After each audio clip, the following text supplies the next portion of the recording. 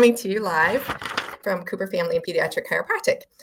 So I want to bring to you our weekly Just a Mommy Minute, and I hope everybody enjoyed our guest last week, Oriental medical doctor. He had some really great information about the immune system. If you haven't seen the video, go check it out. It's got some solid information about boosting the immune system, what to do when your child does get sick, and what to keep on hand at home just in case that happens. So we're going to talk about W-sitting today. I'm sure everybody has seen kids doing this. What is W-sitting?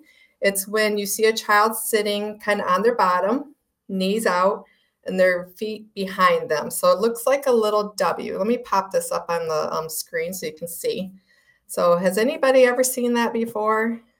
I think we all have. So I want to kind of talk a little bit about W-sitting, what it is, why kids do it, and what you can do if you do see your child or somebody sitting there in the W stance. So why do they do this? When they're sitting with their legs like this gives them a really stable base. So these are kids that they don't want to fall over. You know, who wants to fall over? But when they W sit, it gives them a very stable base. So why is this a problem? Well, this is a problem because one, it'll tighten the muscles in the hips and the legs.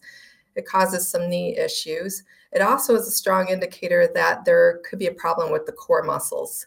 There's also an indicator that it could be a problem with a retained primitive reflex. And we've talked about retained primitive reflexes on other videos, but just in case you don't remember, primitive reflexes are the reflexes babies are born with. Biggest one you'll know is the Moro reflex, where you scare them and their arms fly out and then they come back in. That's a primitive reflex. The one where we talk about crawling, how important it is to crawl. Anybody that's been in my office, you know I talk about this all the time, but it's so important to crawl to integrate another reflex. So the W-sitting could be that there's a retained primitive reflex, and if your child is doing it and you're a patient of ours, please bring them in and let me check for that, okay?